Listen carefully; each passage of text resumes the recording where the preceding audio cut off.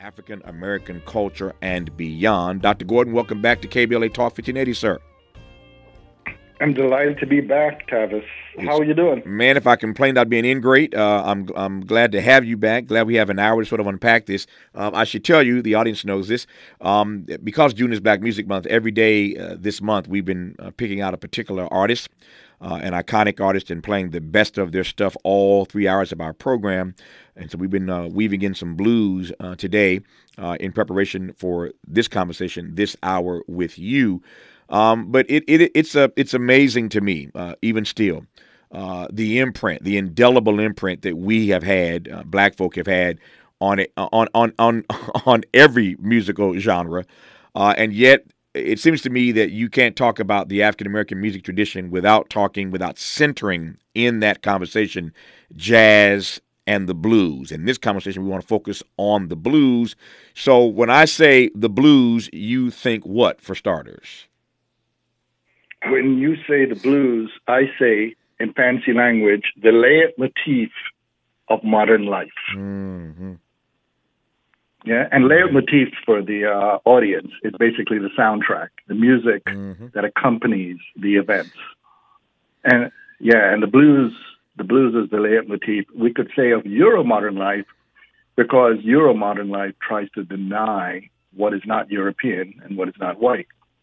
And the resistance, the speaking back, the truth about the suffering, the misery, but at the same time, the paradoxical joy, struggle, and affirmation of dignity. That is in the blues. Yeah. Let me start. I could have come to this later, but let me just do it now because I want to just jump right in. I was in New York not long ago and spent some time with my dear friend and brother, Wynton Marsalis. It just happened to be while I was there the last performance of the season for jazz at Lincoln Center. I shared this a few weeks ago when I got back from New York, I think, with the audience. But I spent some time at Wynton, went to the performance, had a great time as always. Afterwards, he and I hung out as we always do. And I heard Wynton is now above 60, and was first time ever he and I were talking. I hope I'm not speaking out of school here on a public media platform, but he was talking for the first time about retirement and how much longer he was going to do this jazz at Lincoln Center Oh thing. no, Winton, no. That's exactly what I told him. That's exactly what I said to him. He was talking about how much longer he was going to do this. And you know how beloved he is in this space, and he is the ambassador for jazz in this country, around the globe. As a matter of fact, for 3 months now, he's somewhere on the other side of the world. He's literally traveling internationally for 3 months with the Jazz at Lincoln Center Band Orchestra. So we were talking again about how much longer he's going to do this, and I heard in his voice once again, Dr. Gordon, as I've heard any number of times, I heard in his voice this sort of melancholy about all that he has done, and yet he feels that he has not yet gotten his own people to re-embrace, if I can put it that way, to fall in love again in late modernity with this art form, this music form that we have created. He looks out into audiences every night, not just internationally, of course, but in this country, and he sees primarily white folk in the audience, and that troubles him. That we aren't embracing this thing that we created in the way that we should. And that's jazz. The same could be said, and is going to be said, because I'm going to say it now, of the blues. When you go see B.B. King, God rest his soul, when you go see Buddy Guy, who's still doing it, when you see the few that are still alive, when you see these iconic black blues artists in concert, and you look at the audience, as I do when I go see them, the audience doesn't look anywhere near like me. And that's a reality that we need to wrestle with. So let's just wrestle with that at the top. Take it away. Sure. Well, the first thing is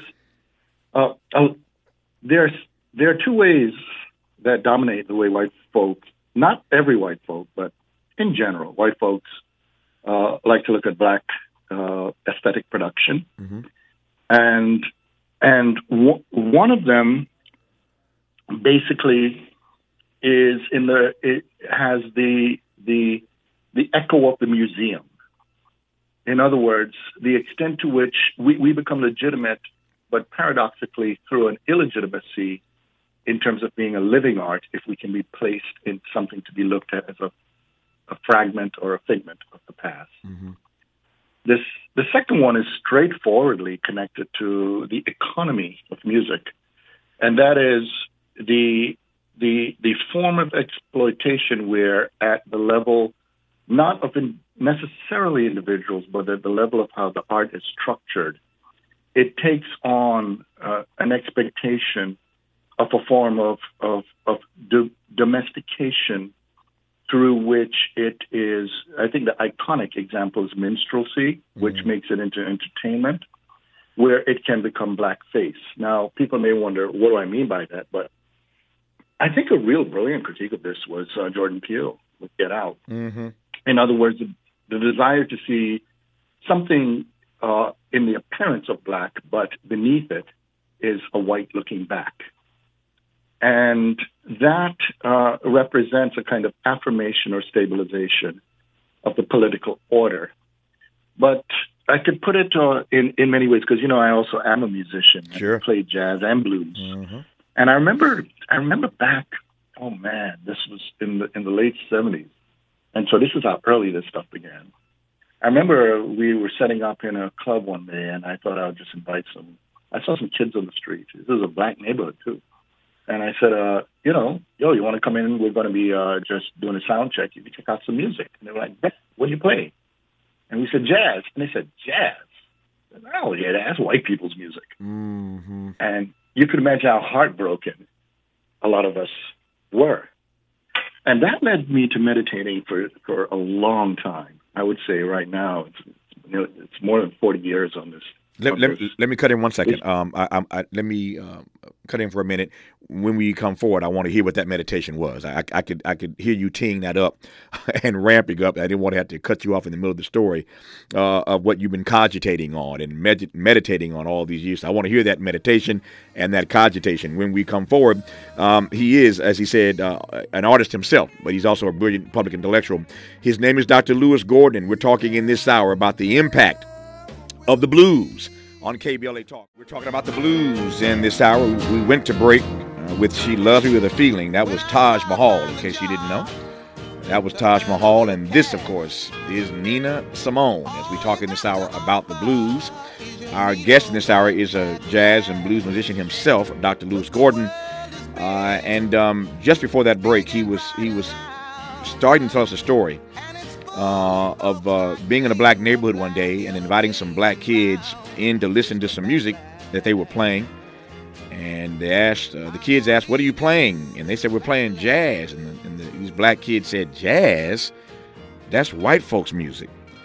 And that story, that anecdote, was shared by Dr. Gordon because we were in the midst of a conversation about how it is and why it is that these two unique art forms that we have created, specifically jazz and the blues, are not being embraced by us in real time in the ways that this music is being embraced by others. And it's troubling to Wynton Marsalis, who is the great ambassador for jazz these days, and many of us who are fans of the music, troubling to us as well. So Dr. Gordon picked the story up of these black boys saying that they didn't want to come in and listen to you guys play because jazz is white folks' music, and you were saying that you have been meditating on that for almost 40 years now, meditating on it, cogitating on it. So tell me what you've come up with. Well, sure. I mean, as I said, that remark from those boys broke my heart. But irony of ironies, when we went in, the two who were playing was Oliver Nelson's Stolen Moments. Mm-hmm. So you could imagine the irony of that. Mm-hmm. And that's also a blues. It's jazz, but it's also blues. And I noticed that you were playing 12-bar blues. And one of the things about the blues, of course, is that the blues is a music that is also a form of adult sensibility of bringing the tragic dimensions of life and the responsibility of it to the fore. But what I was thinking about over the years is, the blues never left us. The blues takes many forms, and it has been the wellspring from which so many other kinds of music have come out. Not only R&B, rock and roll, but all the way through to reggae, to hip hop, samba, all of that come out of the blues. So there's a living blues, that blues sensibility, as Amira Baraka would put it, in blues people. And what I began to realize is the mistake we make is if we want to freeze one incarnation of what we do as the only version through which to do it. Mm-hmm. What we need to do is to do what the Akan, the people of Ghana, a particular group of people in Ghana point out in the term Sankofic. And it means it's exemplified by the bird moving forward that reaches back to pick up something it left behind. And what we need to do is to work hard at a connection, not only between the movements we have for liberation, but also to find a way for our youth and the contemporary forms to connect to those of the past in a kind of living dialogue with the present. Mm. And there were jazz musicians who did a lot. That was what they did for me. I mean, like I, as an adolescent, got to hang out and play with people like Roy Eldridge, Eddie Locke, to meet Frank Foster, Billy Taylor, all those people, but also blues musicians of so many kinds.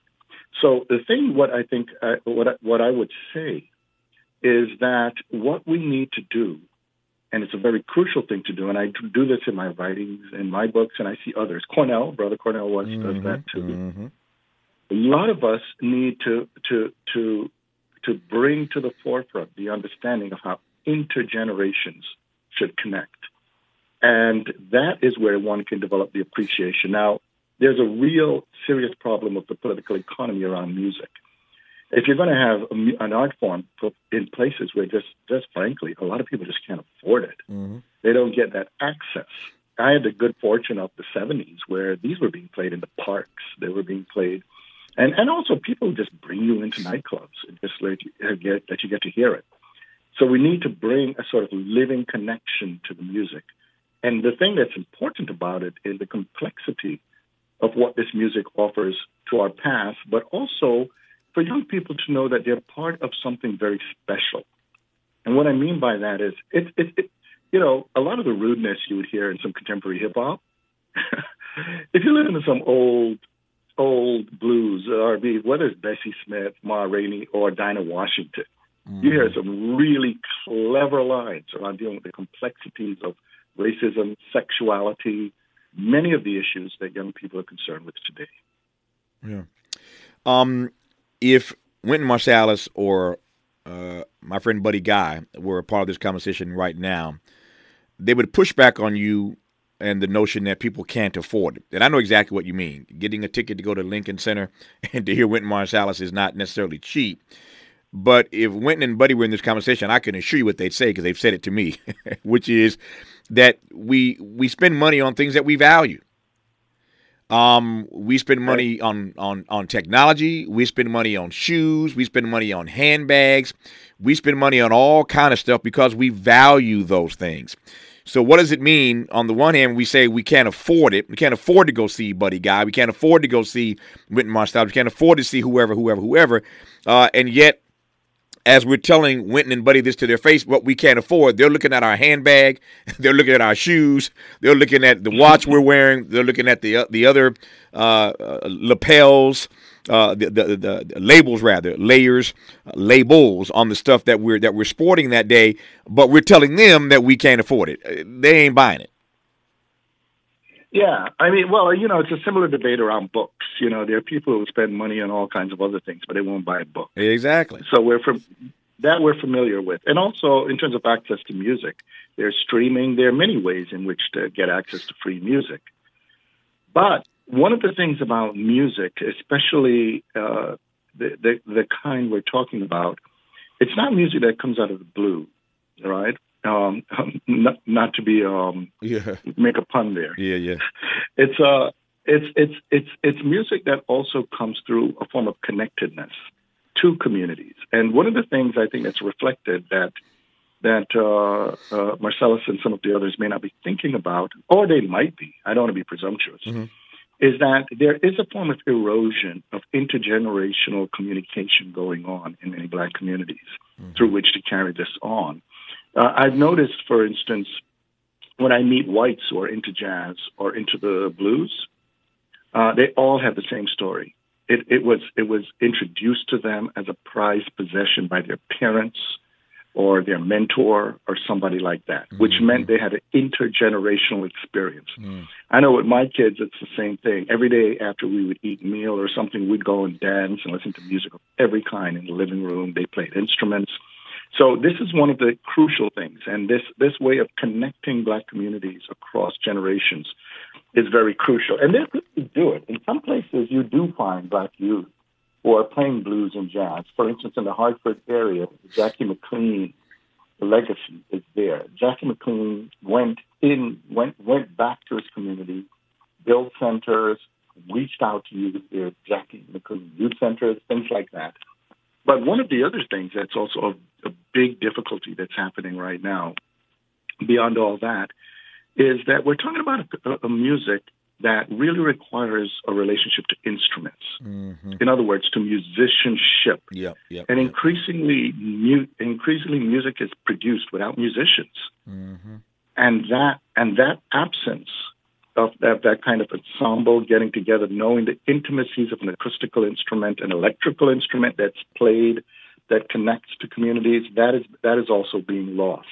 Now, it doesn't mean that we can't revive it in different ways, but if we do it, we have to be open to the idea that the young people may bring to it a new sensibility.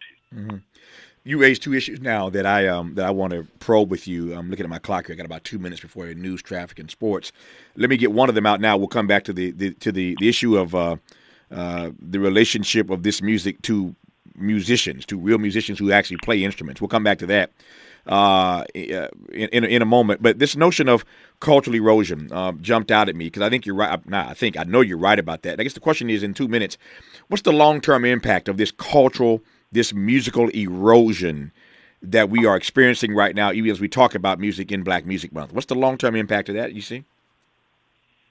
I think the long-term impact is that it's symptomatic of generations that would actually create a situation of an absence of control and agency. To put it differently, there's a paradox we're dealing with, which is that as youth articulate themselves as rebellious, increasingly youth are actually more conservative.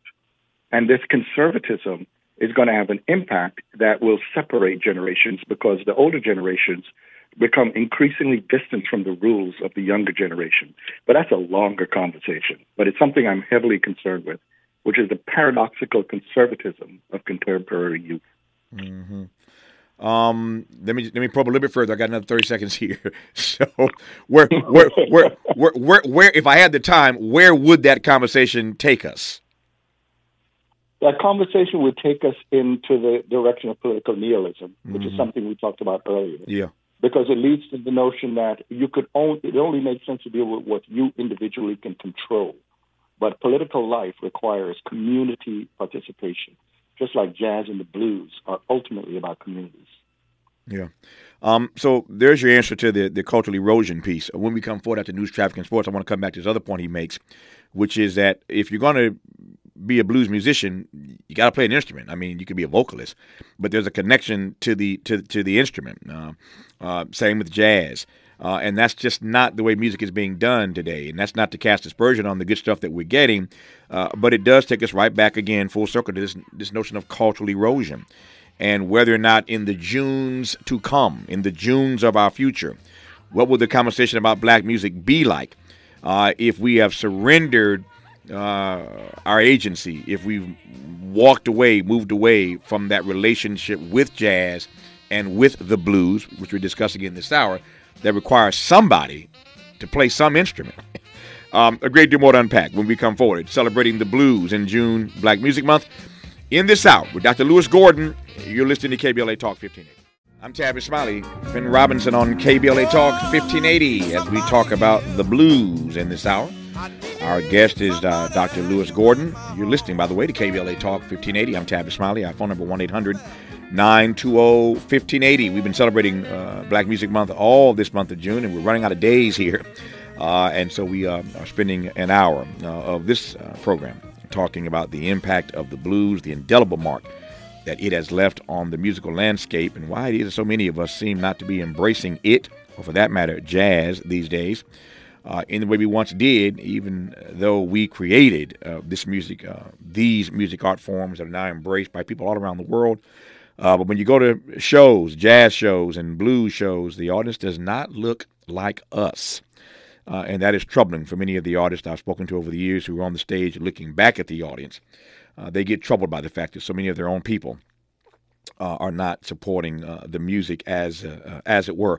We were talking, Dr. Gordon, moments ago about, excuse me, talking about cultural erosion and the impact of that long term. But the other point you made was that the relationship to jazz and blues means you have to have a relationship to instruments, instrumentation, and playing those things. And again, we're in a moment right now where there are fewer and fewer players, a lot of performers, but fewer and fewer players. What's the impact of that reality long term? Yep. That was a fine distinction you made between performers and musicians. Mm-hmm. And part of that is right now, as we know, what's dominating questions of blackness and black communities is entertainment versus art. And the thing about art is not only more demanding, but art also requires a level of understanding that enables one to be innovative on an instrument. Mm-hmm. I mean, if you think about it, like, for instance, when I was thinking about our discussion today, I sent out a tweet from my book, Fair Black Consciousness. And there's a whole section, chapter 11, called Blue, which is about the blues. Mm-hmm. And the tweet I put was just a quote from it that says, to produce music in which the lives and aspirations of black people matter, and to do so at the level of musical virtuosity that few white performers can match, it's already an affront to anti-black racist society. Mm-hmm. You know, there's a South African philosopher by the name of Maboso More, and he wrote a memoir in which he said the pride Black South Africans felt in hearing African American music in the form of the blues and jazz, and knowing that even if you pick the best of the best white performers, very, very few could match this. There's just a scale of what was being performed there.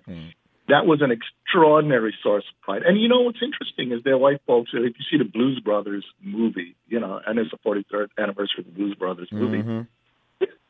Two white guys, but it's a homage to black music. Oh yeah. I mean, that Ray Charles scene on Shake a Tail Feather, mm-hmm. or even the Chaka Khan, James Brown, all of them in the church scene, all of that. Even though it's a movie, the artistry that's involved. These are some of the finest musicians ever. Mm-hmm. And so what is symptomatic there, of course, is this, and this is the other quote I posted.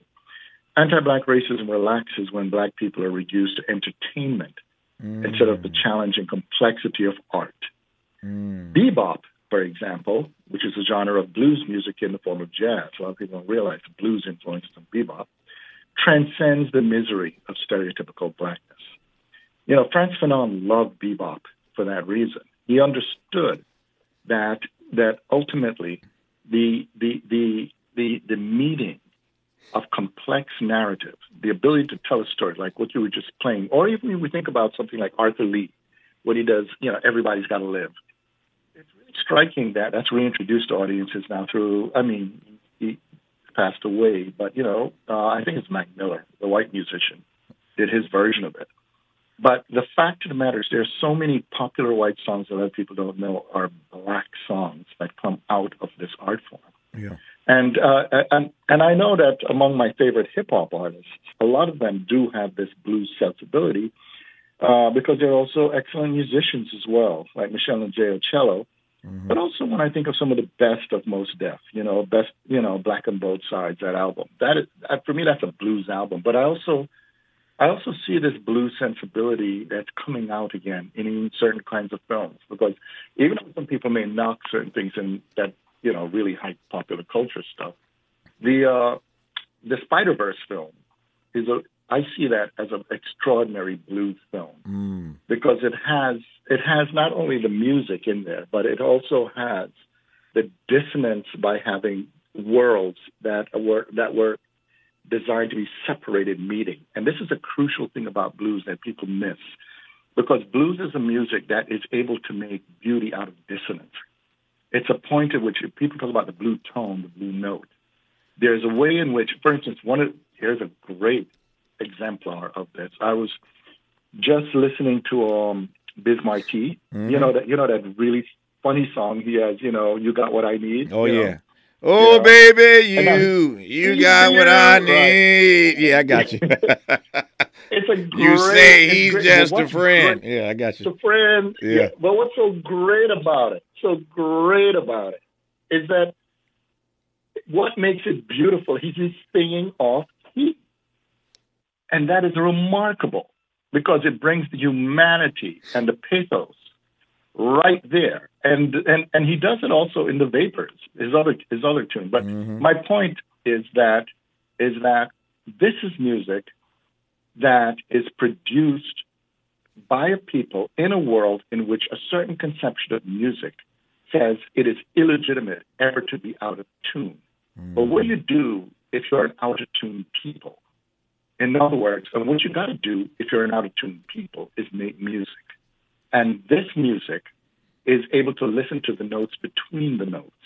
And this is some of the things that I love about some of the stuff that Wynton Marsalis does as well. And we can see it all over the place. But again, this is about musicianship. And we have to remember, too, that most musicians in the blues legacy were not trained musicians. Many can't even read music. So this is music that's coming from their heart, from their soul. But the complexity, the genius of the music, this is something that we need to carry on. And I'm actually optimistic that we will, but we'd have to have another conversation about why that is so. I'm scribbling stuff down as fast as I can so I don't forget it because you said so much I didn't want to interrupt. But let me jump in with a few things. First of all, let me go right back 5 minutes ago to your invocation of the movie The Blues Brothers, and you mentioned some great scenes. We left one out, and she's my girl, so I want to give her props. I love the Ray Charles scene, Shake a Tail Feather. I love the scene with Chaka and James Brown in the church, but Aretha in the cafeteria, that's a cold piece too. Aretha in the cafeteria. So we got to give her love. We got to give a shout out to yes. We have to give it to Aretha and her pink Cadillac. Absolutely. There you go. Now she killed that thing in the cafeteria. Yeah. She killed it, but did you check out her sisters in that scene? Absolutely. Yeah, the chorus. No, the reason I want to bring this up, this is really crucial. I've been having a conversation on this issue. A lot of people today talk about authority, right? Mm-hmm. But they don't make the distinction between authority and what it is to be authoritative. If you're an authority who's not authoritative, you have to force people to follow you, and you become authoritarian, which is the problem we're having right now. Good Lord, Doc. Come on. But if you're authoritative, you are admitting accountability to a community. And that's why at the heart of the question of Black people in America, in the United States, because you see, the United States was not premised on democracy. It was the idea of being a republic, but it's Black people and indigenous peoples who pushed it into the question of democracy because it says it reaches out and asks for accountability. Authoritativeness requires accountability. And whenever you hear the chorus in music, the chorus, especially in Black music, it's not just about hype. You notice when she said, "You better think," her sister says, "Think." That's it. That repetition in the blues is also an affirmation of truth and authoritativeness. So implicit in it, this is also something, every blues song, every form of Black music, is not about someone singing really to themselves, but to a community about accountability. Yeah. And that's a political message for our times. This is why I love Dr. Lewis Gordon. I can't even keep up. Blues is making beauty out of dissonance. That's what we do as a people. We make beauty out of dissonance, not just musically, but in everything we touch. We turn dissonance into beauty. His notion that something is wrong when Black people get reduced to entertainers and not regarded or respected for our artistry. You don't want to just be reduced to an entertainer. What about celebrating and reveling in our artistry? And then that brilliant breakdown of authoritative, and authoritarian. and we just spent an hour talking about the authoritarian, Mr. Trump, in our first hour. And then that last point about being an out of tune people. That's what we are. We are an out of tune people. And yet, look at all that we've done singing oft times off key. I love Mary J. Blige, but if you know music, Mary ain't never sang on key. Mary sings above the note. She sings underneath the note. Mary will not sing on key, and yet she's the queen of hip hop soul, and she ain't never sang nothing on key, but she's brilliant. And then he mentioned our brother, Biz Marquis. We are an out of tune people, and yet look at all that we've accomplished musically and beyond. You can't fade Lewis Gordon. More of him when we come forward on KBLA Talk 1580. I'm Tavis Smiley. Our guest in this hour is Dr. Lewis Gordon, and we are talking about the undeniable and indelible imprint of the blues on the musical landscape in this country and indeed around the globe. And I'm still just wrestling with some of the brilliance he just laid out. I want to come back to this notion that you raised, Dr. Gordon, as we talk about the blues in this hour. We played so many great artists in this hour, and we'll play maybe get one or two more in. Maybe we'll get some more. Find me another Taj Mahal track, Miles. As a matter of fact, I forgot to tell you one I want. Taj knows I love this. She Caught the Katy. She Caught the Katy. We're going to give me some of that in a second here from Taj Mahal. But you were saying, Dr. Gordon, before that break, that there's a danger when our people, blues artists or beyond, get reduced to just being entertainers. And not celebrated for our artistry. Say just a bit more about that, because that's a powerful distinction for me. Sure. Entertainment, in a nutshell, is a distraction. Art digs into the human condition. When we dig into the human condition, we are asserting our humanity. And the whole project of anti-Black racism, colonialism, all of that stuff is to degrade, disempower us, to take away our humanity. And my point about us even being out of tune, the whole point is, who wants to really fit in a society that tells us we are lesser? That we somehow, that existence is better without us. That's nonsense. So what we do is we articulate a life that's worth living. And this is one of the reasons why so much of just per artist, we could spend an hour on. I mean, and not only people from B.B. King all the way to Dinah Washington, but even we think of somebody like Marvin Gaye, the range of his abilities, or we think about the complex ways in which the music connects to many other societies, the way Alice Coltrane did, in the way she connects African American music with the East, and we could just go on and on. So, but every one of those is us ultimately standing up and at the level of aesthetic production, doing the equivalent of that protester in Memphis when Dr. Martin Luther King was assassinated. Those protesters who had those signs, "I am a man," we could say we are a people, we are a person, we are human beings. At every moment in which that music shines, transforms, and goes to the deeper level of the human condition. And by deeper, I mean, you and I know this. Right now in Beijing, there's somebody listening to the blues. Right now in New Zealand, there's someone listening to the blues. In Siberia. And right now, across the continent of Africa, there are people listening to the blues. In other words, people could say all their life, the universality of the human condition is coming out of this powerful creative form that we have produced here in African America, the Caribbean, and all across the globe through what we call the African diaspora. And out of tune people who make beauty out of dissonance. This is Taj Mahal. Dr. Gordon, I've enjoyed this immensely. I only have 2 minutes left, though, in this conversation. Let me just finally close by asking you to say a word about the influence of the blues quickly here on other genres. Oh, I mean, pretty much almost every genre you hear today that we could call contemporary popular music, it comes out of the blues. All the way even to Bhangra. If you hear certain forms of Punjabi dance music, comes out of the blues. If you go to samba, the blues. If you listen to most Latin Caribbean music, even when people talk about reggaeton, all of that, the blues. I already talked about hip hop. If you already talked about rock and roll, but there are all kinds of other elements that are going at work. And as we see, even if we go to Korean K-pop, you could see a link to the blues. And this is why I say this is the part. This is the underlying connectedness of the human condition. Ultimately, it's about the affirmation of life. And as long as people are going to move beyond the question of adolescent pleasure into the question of a more adult sensibility of how to live even with sorrow, you will be looking in the eyes and in your heart dealing with the blues. Yeah. And that's why we never let misery have the last word. We never let misery have the last word. That's the blues. Never let misery have the last word. Those are the blues for you. That's the blues for you.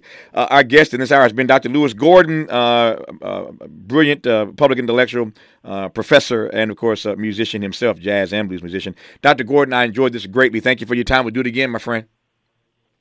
So did I. Thank you so much for inviting me. Be well, okay? Be well. My great delight to have had you back on.